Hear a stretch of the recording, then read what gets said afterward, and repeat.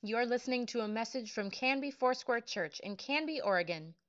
We pray that this message will be an encouragement to you. Visit canbyfoursquare.com to learn more. In the book of Exodus. And what a story. I mean, I love the book of Exodus and talking about Moses' life and his relationship with God. It's so unique. It's something that we can all desire and we can have as well. When we left off last week, we were with baby Moses in the basket. And as we go forward today, we're actually going to chapter 12. And we're going to talk about that first Passover and also the Israelites exiting Egypt. But I really want to talk about Moses' relationship with God, because you just don't go from being a baby to where you're sent back to a place and demanding from Pharaoh, let my people go. And there's a lot that happens in your life, a lot that happens in growth and in preparation.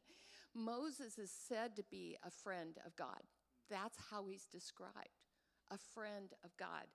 And he had accumulated relational equity with God, and his relationship with God stood hands and shoulders over any other prophet in the Old Testament that God had a relationship with. And so it says in Hebrews 3:2, it says, "For he was faithful to God, who appointed him just as Moses served faithfully when he was entrusted with God's entire house." God entrusted Moses because of this relationship that was built that Moses had with him.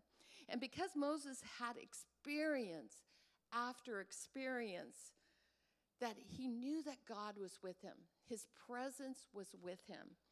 God's presence, Moses pursued, for one thing, Moses pursued God. And if you have any doubt where you are today, his presence is with you as well. He is here. He wants a relationship with us. God's presence is with us. There was a unique relationship that God had with Moses, unlike a lot of other Old Testament prophets. He didn't speak to Moses with visions and dreams, but he spoke to him face to face, or rather mouth to mouth, because you can't see God's face and live. But he did have a relationship that God spoke to him.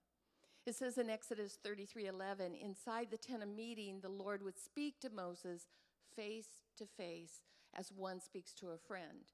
And in Numbers 12, out of the Message, I love what this says. God says, I speak to him intimately, in person, in plain talk, without riddles. Moses pursued God, and we should every single day. Moses was not afraid to say, show me your glory. I want to see the weight of your glory. Show me more. That was Moses' desire, his relationship, that he wanted to be close to God.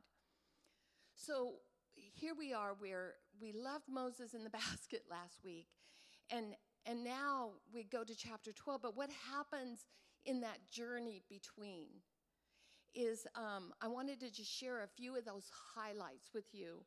One is in Exodus 3, Moses sees a bush that is burning, and it isn't consumed.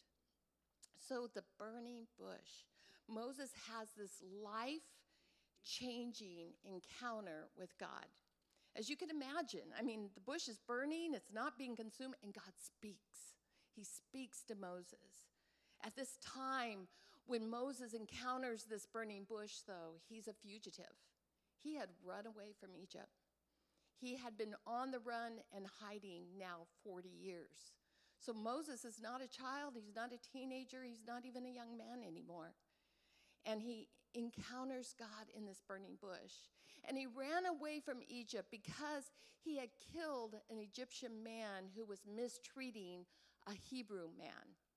Now, what was happening in Moses at this time when he saw this mistreatment to a Hebrew was this, it was a external sign of what was happening internally with Moses, because Moses was battling this thing inside him because he grew up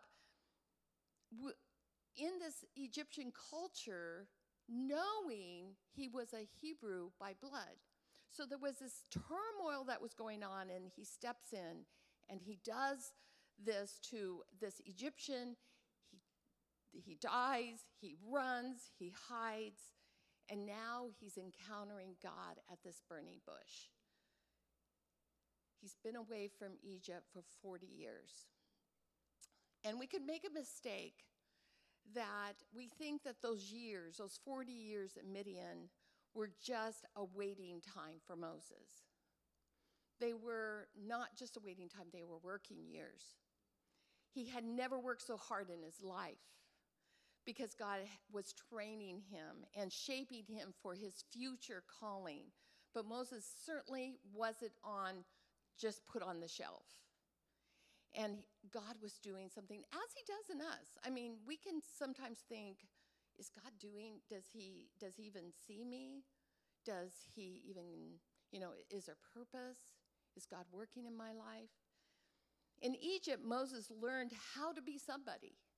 He was royalty. He lived in the palace. He was well educated.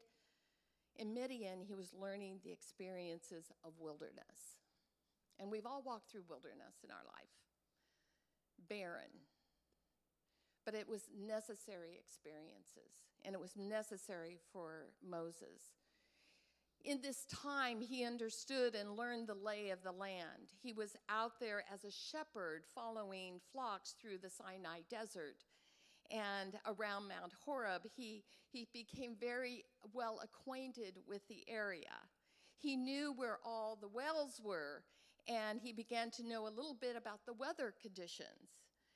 Really, it was the beginning of a very practical, savvy survival guide in the wilderness. These things were all going to be very, very helpful for him as we know what his journey ahead would look like. God had a big project for Moses, and he was going to be leading the children of Israel from Egypt to the promised land. So Moses was out there, and he's learning the school of experience, the wilderness, the desert survival, and it was all going to be really handy later. But now he's encountering this burning bush, and God tells Moses at this burning bush, it's time to go back. It's time to go back to Egypt. Go back where you messed up, Moses. And you're not going back as a fugitive. You're going to go back as my leader, and you're going to go back as a deliverer. Only God can do that in our lives. Only God can take something that is bad and turn it around to make it good. Only God can give you the passion to go back to your problem so it can be someone else's breakthrough. In Isaiah 61, it says this, and it says it to us. The Spirit of the Sovereign Lord is upon me, for the Lord has anointed me to bring good news to the poor. He has sent me to comfort the brokenhearted and to proclaim that captives will be released and prisoners will be freed. So Moses goes back to Egypt and takes his brother Aaron, and they see that the Israelites are more oppressed, made to work that much harder under difficult circumstances. The Israelites are being pushed beyond human ability, and they beg for deliverance. In Exodus 5:17 and 18, it says, but Pharaoh shouted, "You're lazy." Lazy. That's why you're saying, let us go back, go and offer sacrifices to the Lord. Now, get back to work. No straw will be given to you, but you must still produce the same quota of bricks. So it just became harder and harder for the Israelites. They were oppressed. They were mocked. They were broken down. They were ridiculed. And so, and Israel groaned because of the bondage. And it could be said that misery finally found a voice. But God heard their voice. In Exodus 6:5, it says, "You can be sure that I've heard the groans of the people of Israel. You who are now slaves to the Egyptians, I have remembered my covenant with them." I love what Psalm 103 says. It says, "The Lord executes righteousness and justice for all who are oppressed. He made known his ways to Moses, his acts to the children of Israel." God doesn't forget. But Pharaoh hardens his heart, and God has to step it up. In the next chapters, we look at 7 through 11, and these are the 10 plagues that are coming on them. And whether you were raised in church or not, you know and have heard about them: the water turning into blood, the frogs, the lice, the flies, the livestock pestilence, the boils, the hail, the locusts, the darkness, and the killing of the firstborn children. Pharaoh, a leader so stubborn, so prideful, that his actions caused the people to suffer. So this brings us to chapter 12. The Lord gave these instructions to Moses and Aaron on what to do, when to do it, and why. It's the first Passover. Each family, it says, must choose a lamb. It says in Exodus 12:3, "Announce to the whole community of Israel that on the 10th day of this month, each family must choose a lamb or a young goat for a sacrifice, one animal for each household." In this way, they are choosing a lamb, and it becomes part of their family. They choose this beautiful little lamb or a little goat, and they play with it, they sleep with it, they care for it, they feed it. And so by the time it was sacrificed, it was both cherished and mourned. God wanted the sacrifice to be something precious. And it says that your lamb shall be without blemish. Exodus 12:5 says the animal you select must be a 1-year-old male, either a sheep or a goat with no defects. The lamb without blemish, this sacrifice unto the Lord had to be as perfect as a lamb could be. And we read, and as we sang this morning, our worship, in 1 Peter 1:19, it says it was the precious blood of Christ, the sinless, spotless Lamb of God. We see the correlation here. And then they're told, slaughter the lamb. In Exodus 12:6, it says, take special care of this chosen animal until the evening of the 14th day of this first month. Then the whole assembly of the community of Israel must slaughter their lamb or young goat at twilight. They went on and gave further instructions on what the first Passover was going to be and why they were doing it and how to do it. It says that they were to wear a belt on their waist, their sandals on your feet, and your staff in your hand. Be ready to go. Exodus 12:11 says, these are the instructions for eating this meal. Be fully dressed, wear your sandals, and carry your walking stick in your hand. Eat the meal with urgency, for this is the Lord's Passover. The Passover lamb had to be eaten in faith, trusting that deliverance was coming.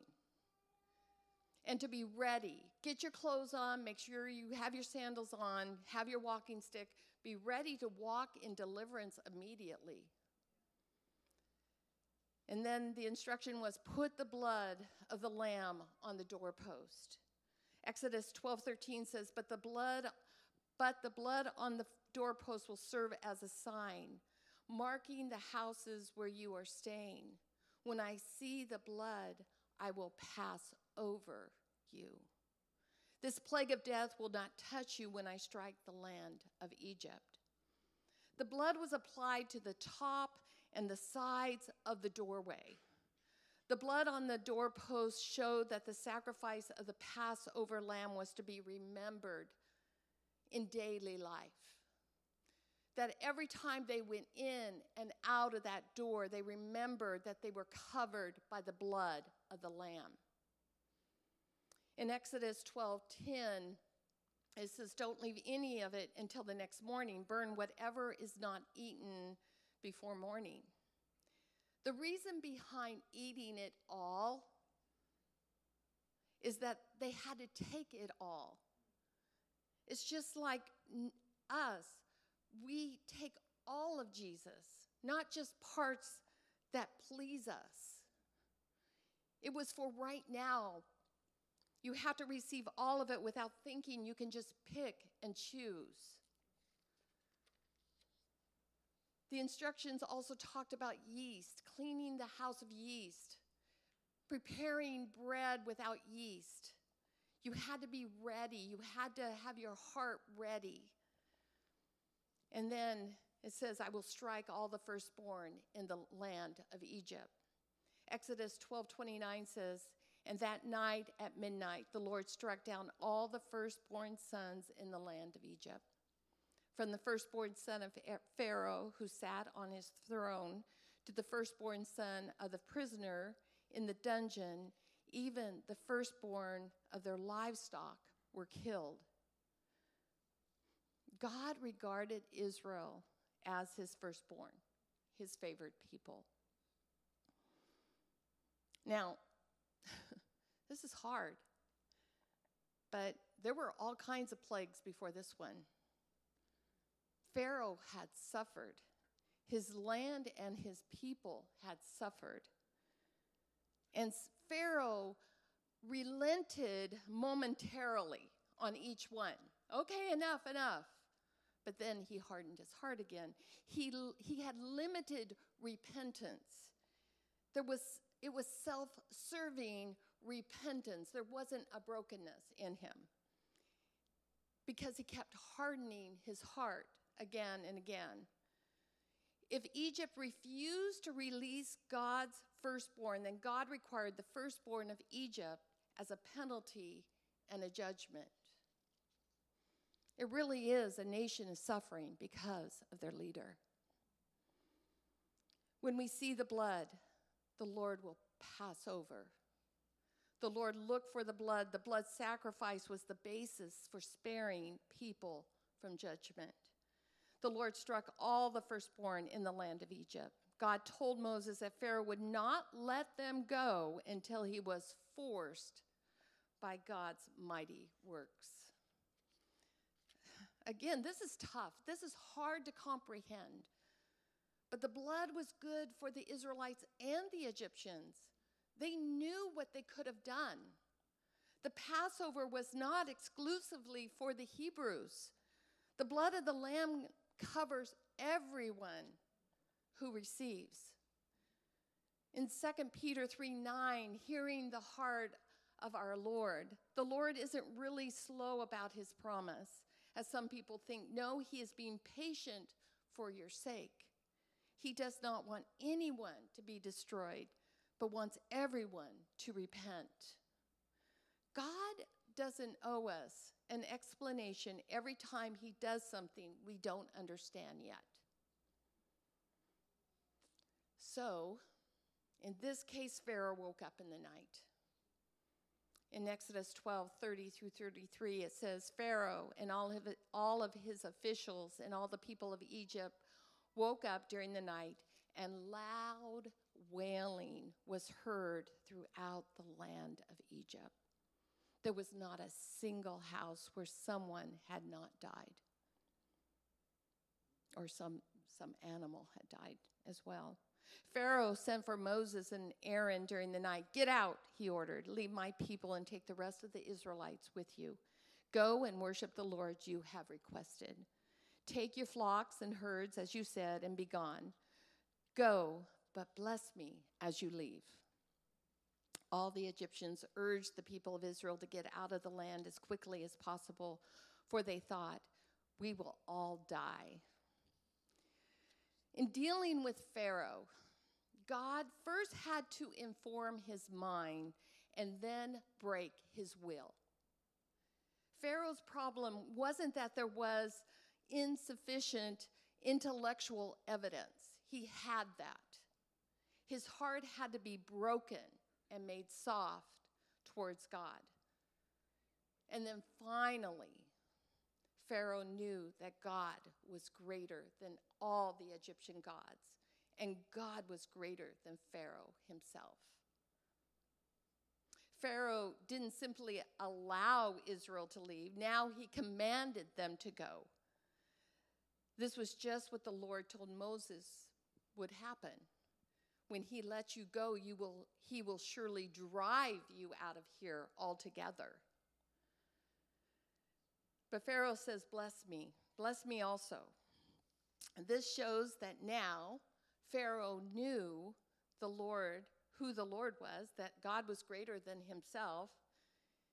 And Pharaoh was stubborn, but he wasn't stupid. He wanted a blessing.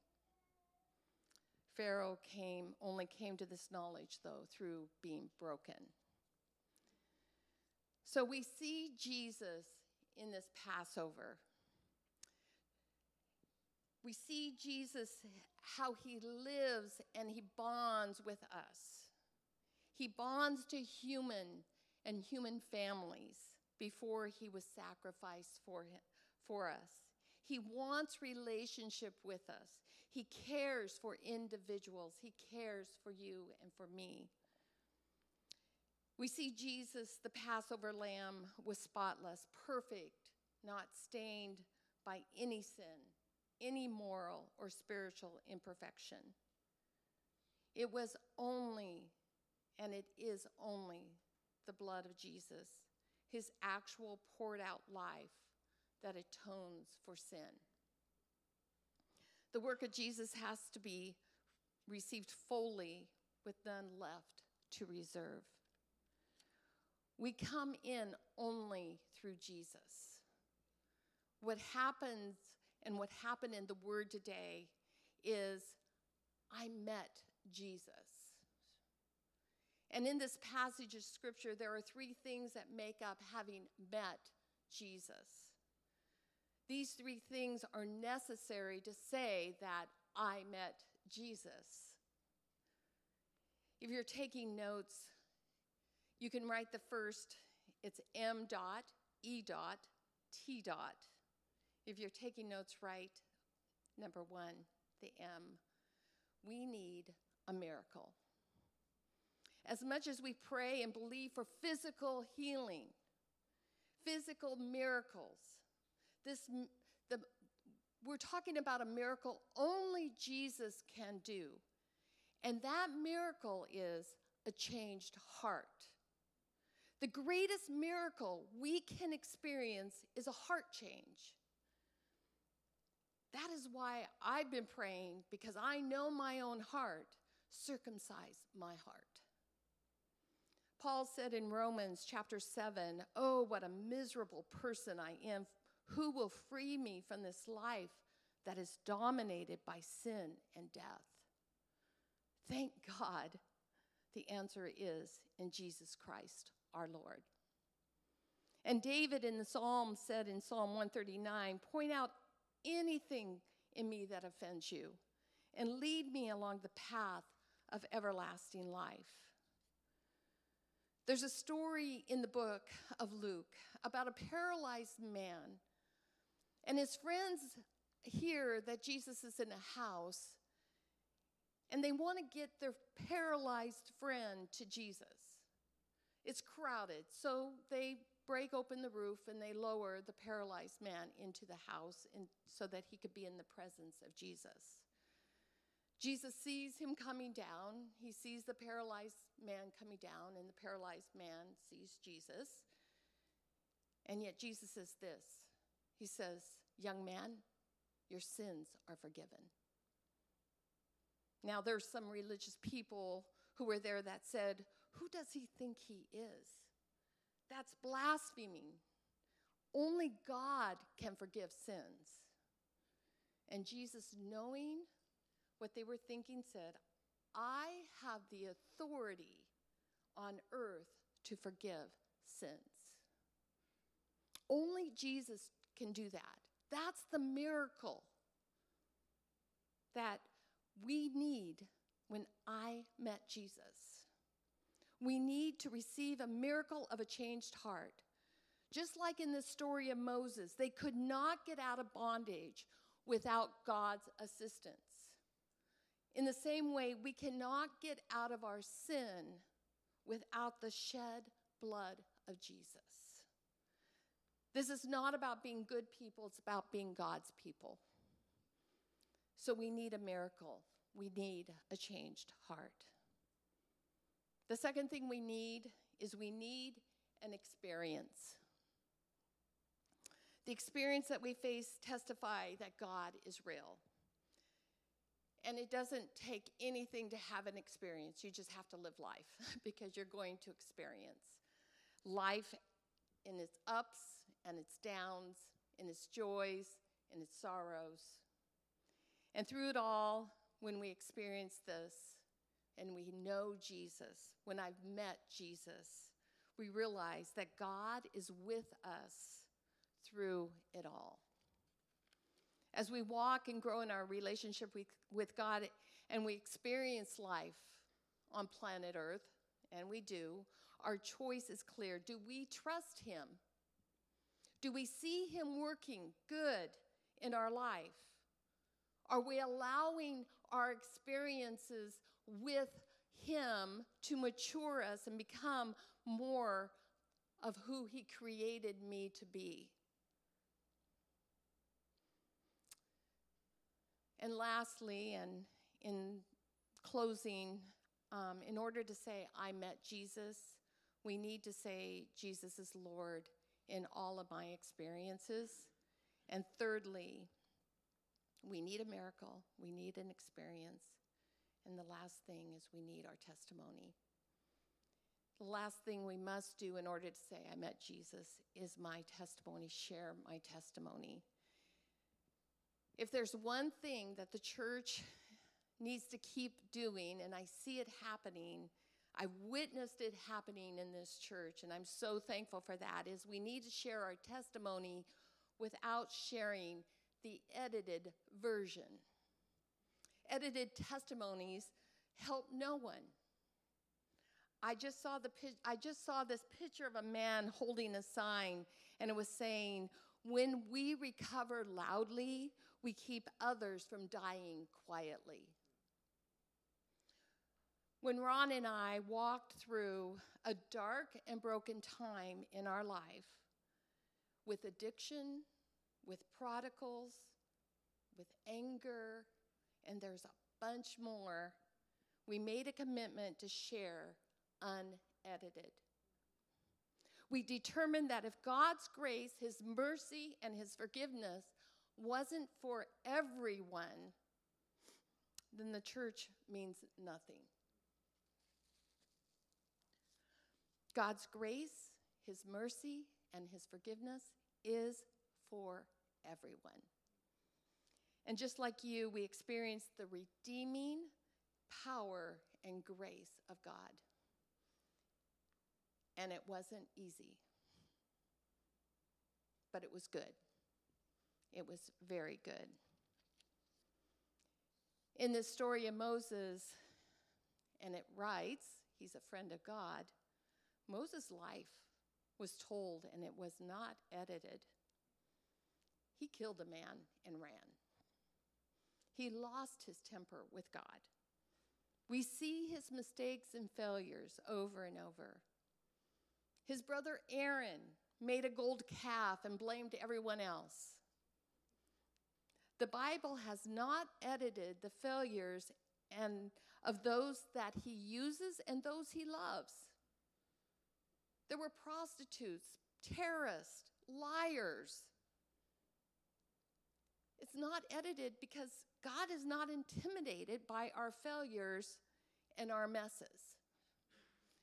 Those very messes are life-redeeming messages to others. Our testimony of God's redeeming grace in a very dark and uncertain time gave others hope to get out of their mess. My vulnerability gives others hope.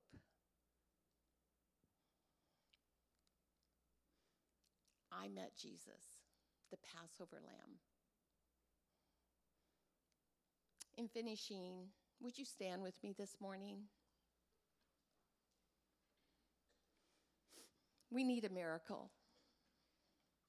We need a heart change. We also need an experience. We need to experience Jesus in all the things that we go through in life and have the perspective of the cross, of redemption, and able to make Jesus Lord of our life. And lastly, we need to share our testimonies, unedited. That way God will be glorified. There's prayer teams available. And if you haven't met Jesus, then you can do that today. It's easy.